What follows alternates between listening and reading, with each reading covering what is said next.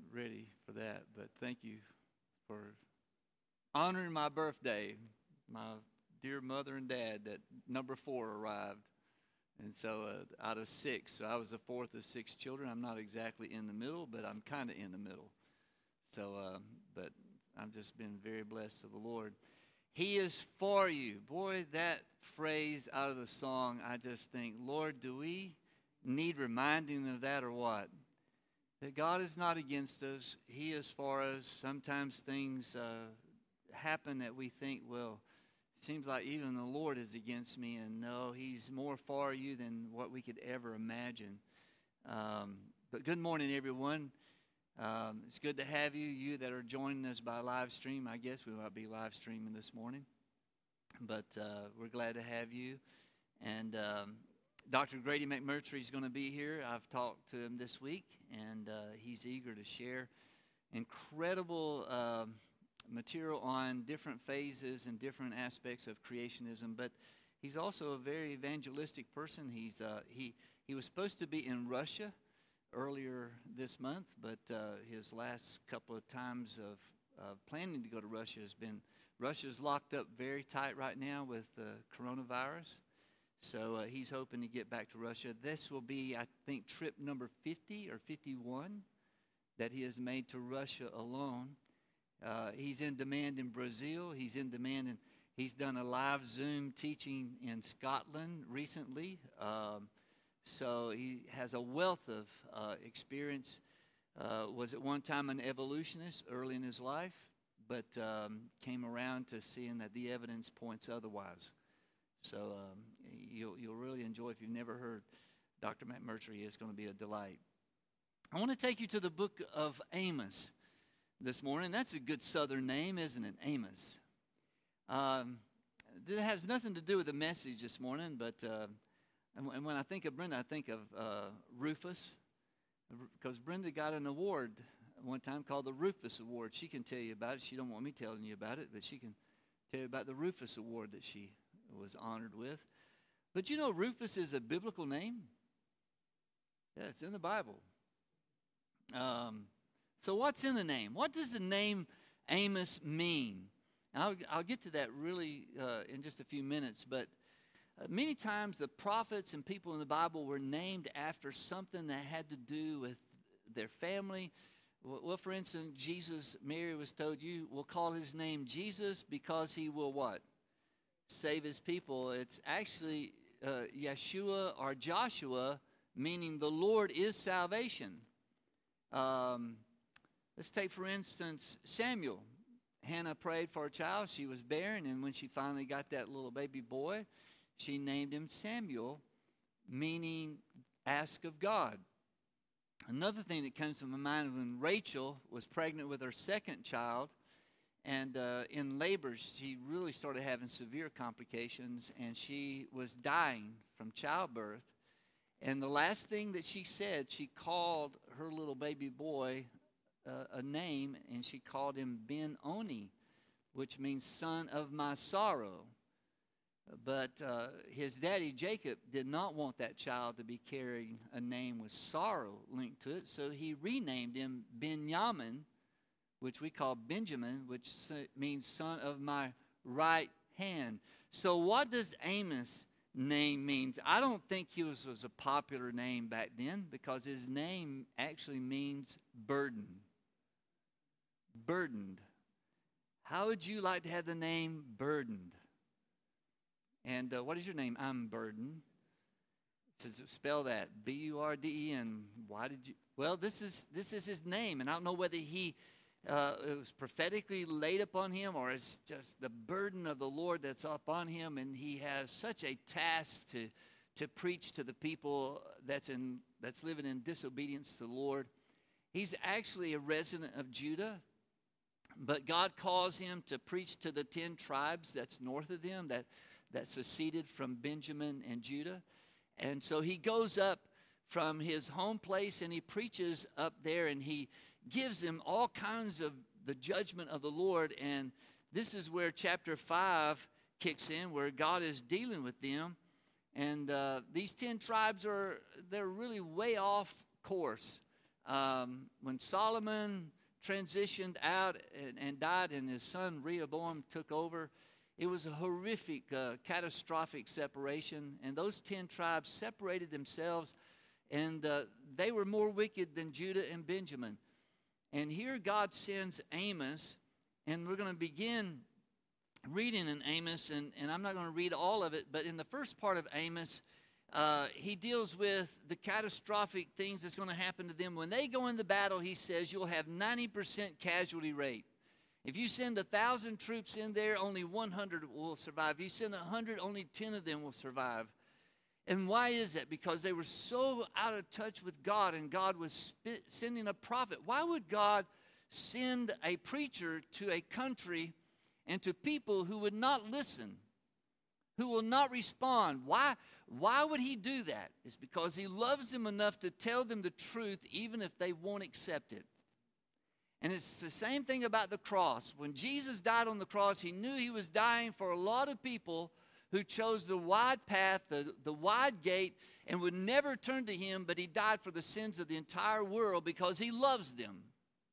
And God loves his people. Even when they're way off course, he loves his people, and he's going to chasten them. And then he gets to this thing that he mentions in verse 4 when he says, seek me and live. Right after he's told them, you're not going to do good in battle. You're not going to have many people to survive what's coming your way.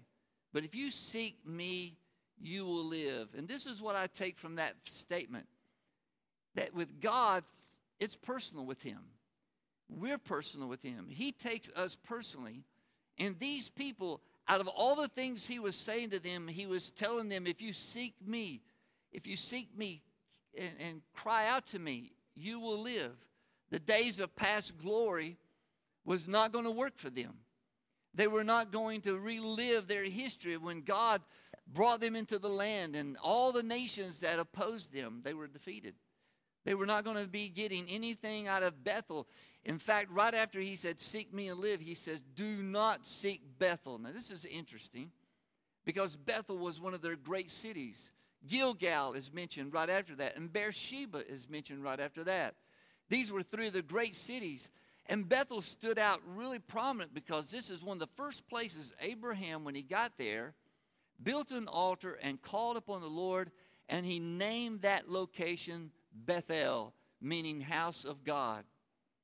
But he tells them, don't seek Bethel. Don't seek a place where you think that it has some kind of magical power for you because of all the past history of it. He says, you got to seek me. You can't go back to your past of glory days. You have to seek me now and live.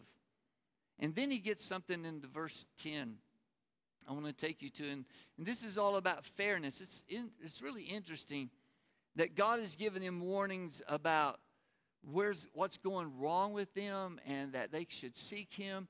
And then he enumerates what is going wrong in the nation. This is verse 10. He said, there are those who hate the one who upholds justice in court and detest the one who tells the truth. You levy a straw tax on the poor and impose a tax on their grain. Therefore, though you have built stone mansions, you will not live in them. And though you have planted lush vineyards, you will not drink their wine. For I know how many are your offenses and how great your sins. There are those who oppress the innocent and take bribes and deprive the poor of justice in the courts.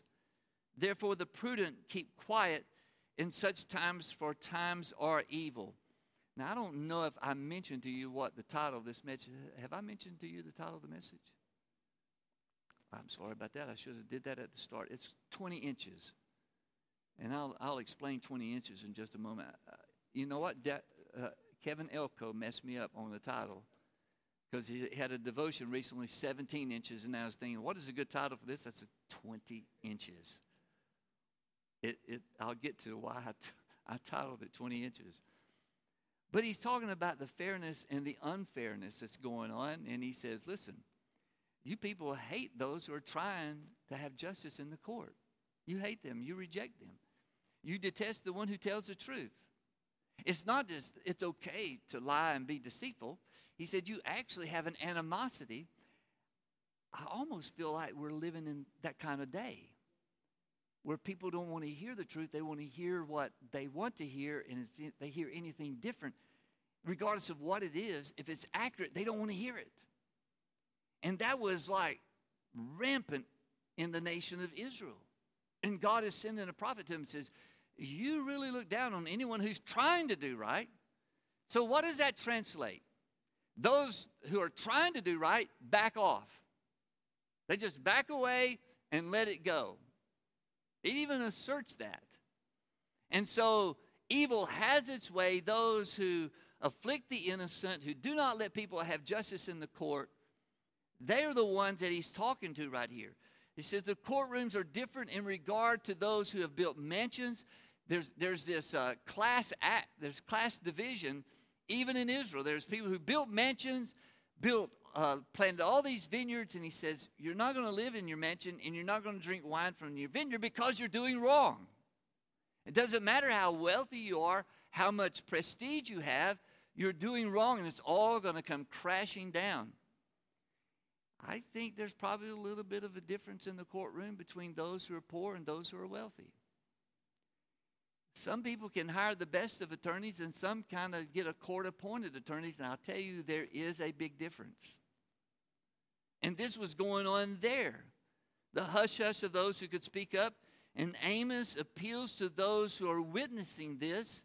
The word of God is coming to them, and it boils down to decisions that they have to make. And that's in verse 14 and 15. And verse 14 and 15 is kind of like it's almost out of place. Because he gives all of this about the prudent are keeping quiet in such times, for times of evil. Everybody just is back. They're back away from addressing the wrongs. And that's the worst thing we can do, is back away from when something's wrong, when something's not right. People, you're just going to create trouble if you're pointing something out. God help us if we fail to not address things that are not right. And this is what he's calling them out on. In verse 14, he says this, seek good and not evil. Right after he says the times are evil, the prudent are keeping quiet, they're not speaking up, he said, but you ought to seek good and not evil, that you may live. Kind of goes back to verse 4, seek me and live. Seek good, not evil, that you may live. Then the Lord Almighty will be with you just as you say he is. You're saying one thing, but it's not working because there's something wrong there. Hate evil, love good, maintain justice in the courts.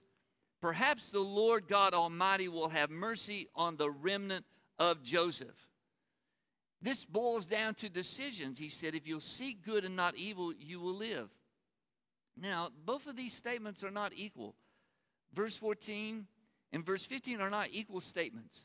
Seek good and not evil is not the same as hate evil and love good. Because seek has to do with decisions of priorities. To love and hate something comes in here, right? It has to come from here. But we really do have to love God from here. Not from here and not from here. We can say we love God, but if we're absent here, it's just words. But he's saying you have to do two things. You have to make decisions of priorities. And priority is to seek good and not evil. But the condition of your heart, you have to check your heart and say, do I really hate evil and do I really love good? And he's calling them to do that. He's calling them to take the heart, the passion of their soul, and make some priorities and make some decisions so that you will have a dividing line in your life. We have to come to a place where we really hate sin, when we hate anything that separates us from God. We have to reject what is evil. We cannot accept what is evil. We cannot accept, no matter how the popularity begins to swing in our policies and in our culture, we have to love the good and hate the evil, no matter what it is. And it boils down about light and darkness. In verse 18, he says, why are some of you so eager for the day of the Lord? The day of the Lord is not going to be good for you. The day of the Lord is going to come, and it's going to be good for some, but it's not going to be good for you. Why is it not going to be good for you? He says, woe to you who long for the day of the Lord. Why do you long for the day of the Lord? That day will be darkness and not light. That day is light, but to others it's going to be darkness because it's going to be the judgment of the Lord. It will be as though a man fled from a lion only to meet a bear, as though he entered his house and rested his hand on the wall only to have a snake bite him. Interesting verse there. Will not the day of the Lord be darkness and not light? Will not the day of the Lord be like that? Pitch dark, without a ray of brightness. And then he says this in verse 21. I despise. It's kind of interesting. He tells us to hate the evil and love the good. And he says, I'll tell you what I hate. I despise your religious festivals. Your assemblies are a stench to me. And that's encouraging. Your gatherings has an awful odor to me. Even though you bring me burnt offerings and grain offerings, I will not accept them. Though you bring choice offerings, fellowship offerings, I will have no regard for them. Away with the noise of your songs, I will not listen to the music of your harps. It's kind of interesting. He talked about the string instruments there, which are usually instruments of peace and harmony, and the melody of a string instrument is beautiful. And he said, I don't really want to hear your best violinist playing. I'm telling you, when violin music is not acceptable to God, then something's up. And he's telling them, he says, the day of the Lord is going to be a dividing point. I hate your festivals. The day of the Lord is going to be darkness, not light. Think about that reality. It's like someone who meets a lion and runs from the lion and meets a bear and finally gets in the refuge of their home and leans their hand against the wall only to be bitten by a snake. You know that's not a good day for you when that happens.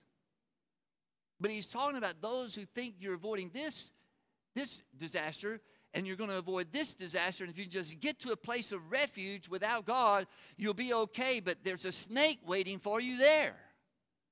You may avoid the worst of the things that have the visual danger only to walk into what you think is a safe place of where you're at and put your hand against the wall and the snake is there to bite you. He said, this is how people think about getting out of trouble. You can't run from one problem to another problem and find a place where you think there's no problems because they will follow you. And disobedience to God will follow you. I should have had this clip. Brenda asked me, you want to clip that? I said, no, I'll be all right. But it's okay. But here comes hope. And really and truly, worship has to come from the heart. God loves for us to worship. We're created to worship. But he doesn't like pretense. He will not accept us that's just plastic. It's artificial. It's just words. It's just, going through the motions, as they say. But it gets down to this. It's about hope. And this is my last point. It's about the river. I love verse 24. I'm not by myself on the love of that verse. It was one of Dr. Martin Luther King's favorite verses. Dr. Martin Luther King Jr., let me say, favorite verses. So much interesting about him, and to read about him. You never hear him put down this country. You always heard him speak optimistically that the problems we have are going to be resolved. We believe God is going to straighten out all of this. And he was always positive. Even when the boycott of the buses in Montgomery was going on, you know where he was meeting? He was meeting in churches with people. He was calling for prayer meetings. And it's because this verse was one of his favorite verses. But let justice roll on like a river, and righteousness like a never-failing stream. When you read through verse 23 and you get to verse 24, it's kind of like it's out of place, doesn't it? God is just hitting them right and left with this is wrong and this is wrong, but let justice roll like a river, righteousness like a never-failing stream. The word justice or judgment, if you're reading out of King James, it's usually translated judgment. But here's translated as misfet. It's 4 times used by Amos, the burden prophet of the Lord, the man who's carrying a burden on his life to preach to the people of Israel. And 3 times it's in this chapter alone. 3 out of the 4 times in Amos, it's in this chapter. And it talks about that which is done right. I remember telling my son one time when he saw something on television, he says, that guy got away with it, Dad.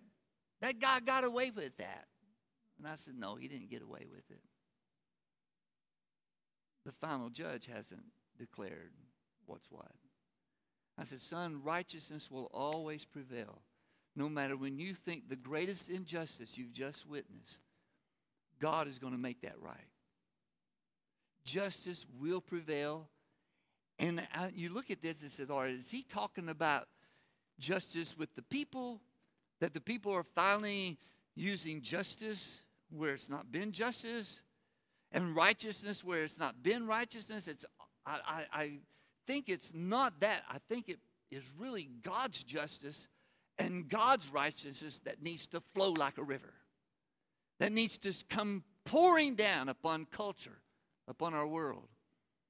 The burdened prophet writes that this is the one hope for the people of God, is that God's justice will pour down like a river. This is our hope, that he will come as a surging river into our culture, into our lives. Could we use that today? Could we use the justice of God to pour as a river into our world? You look at how way off our world is when it comes to the treatment of the innocent and of the poor, those who do not have the means. And then he's calling this out and he says, but the justice of God is what's going to save the day. It's the righteousness of God. We might be waiting for the justice of people and the righteousness of people, and we might be waiting a long time if we're waiting for that. This is God's justice. It's God's righteousness. It's got to flow like a mighty river, not a cistern, not a place to collect it, but something that will have force to push out the evil and bring refreshing, bring life, bring vitality back to us. God examines what people are doing. He sees. And the approach to his altar, when it's absent of devotion, it's just, he doesn't accept that. When someone tells you it's not personal, you can count that it is personal. And with God, this is personal. So, question, where is this mighty river of justice found? Where is it found? 20 inches. It's 20 inches from you. It's the distance between your knee and the floor. It's between us seeking him and living.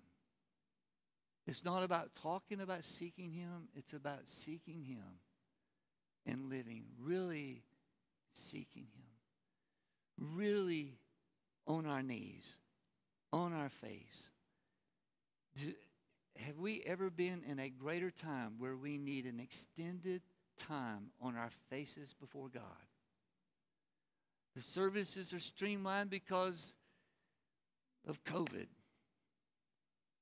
And we move from one thing to another. But I just believe that God is calling us. And he was calling the people of Israel through Amos out of everything he said in this chapter.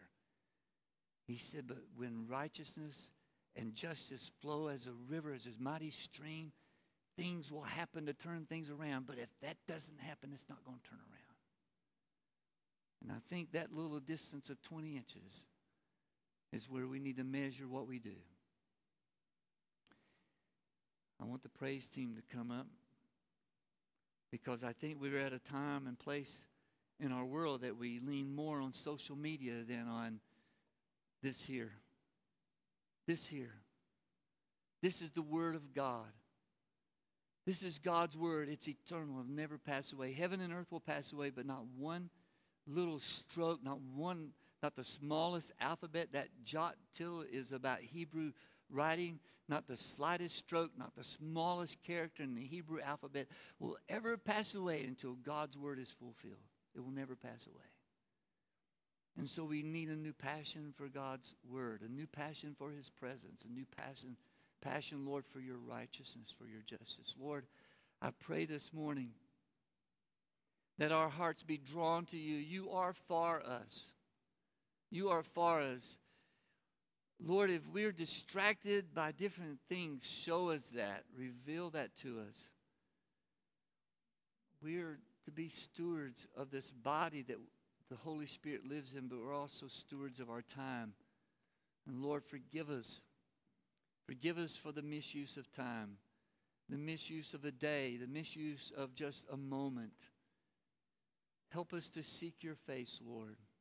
Remind us, oh Father. We need reminding. We're just got so many things. Life it can be so busy. We're just everywhere but where we need to be sometimes, and that's before you.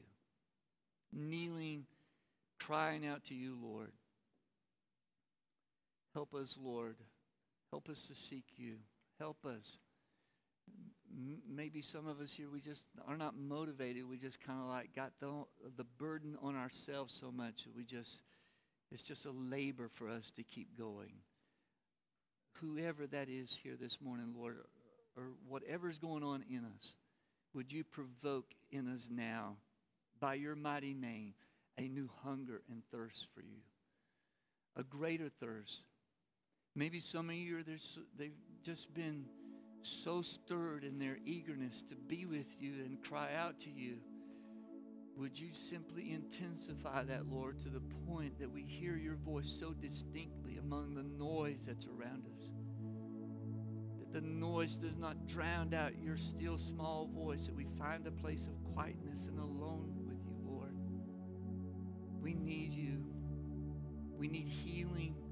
We need renewal. We need a new power in our lives to stand up and not be those who are quieted down because it just seems like, what's the use? What's the use of speaking up?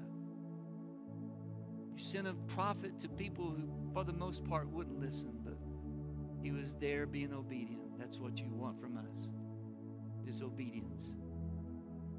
Even in this life, if it means suffering. As we sung earlier,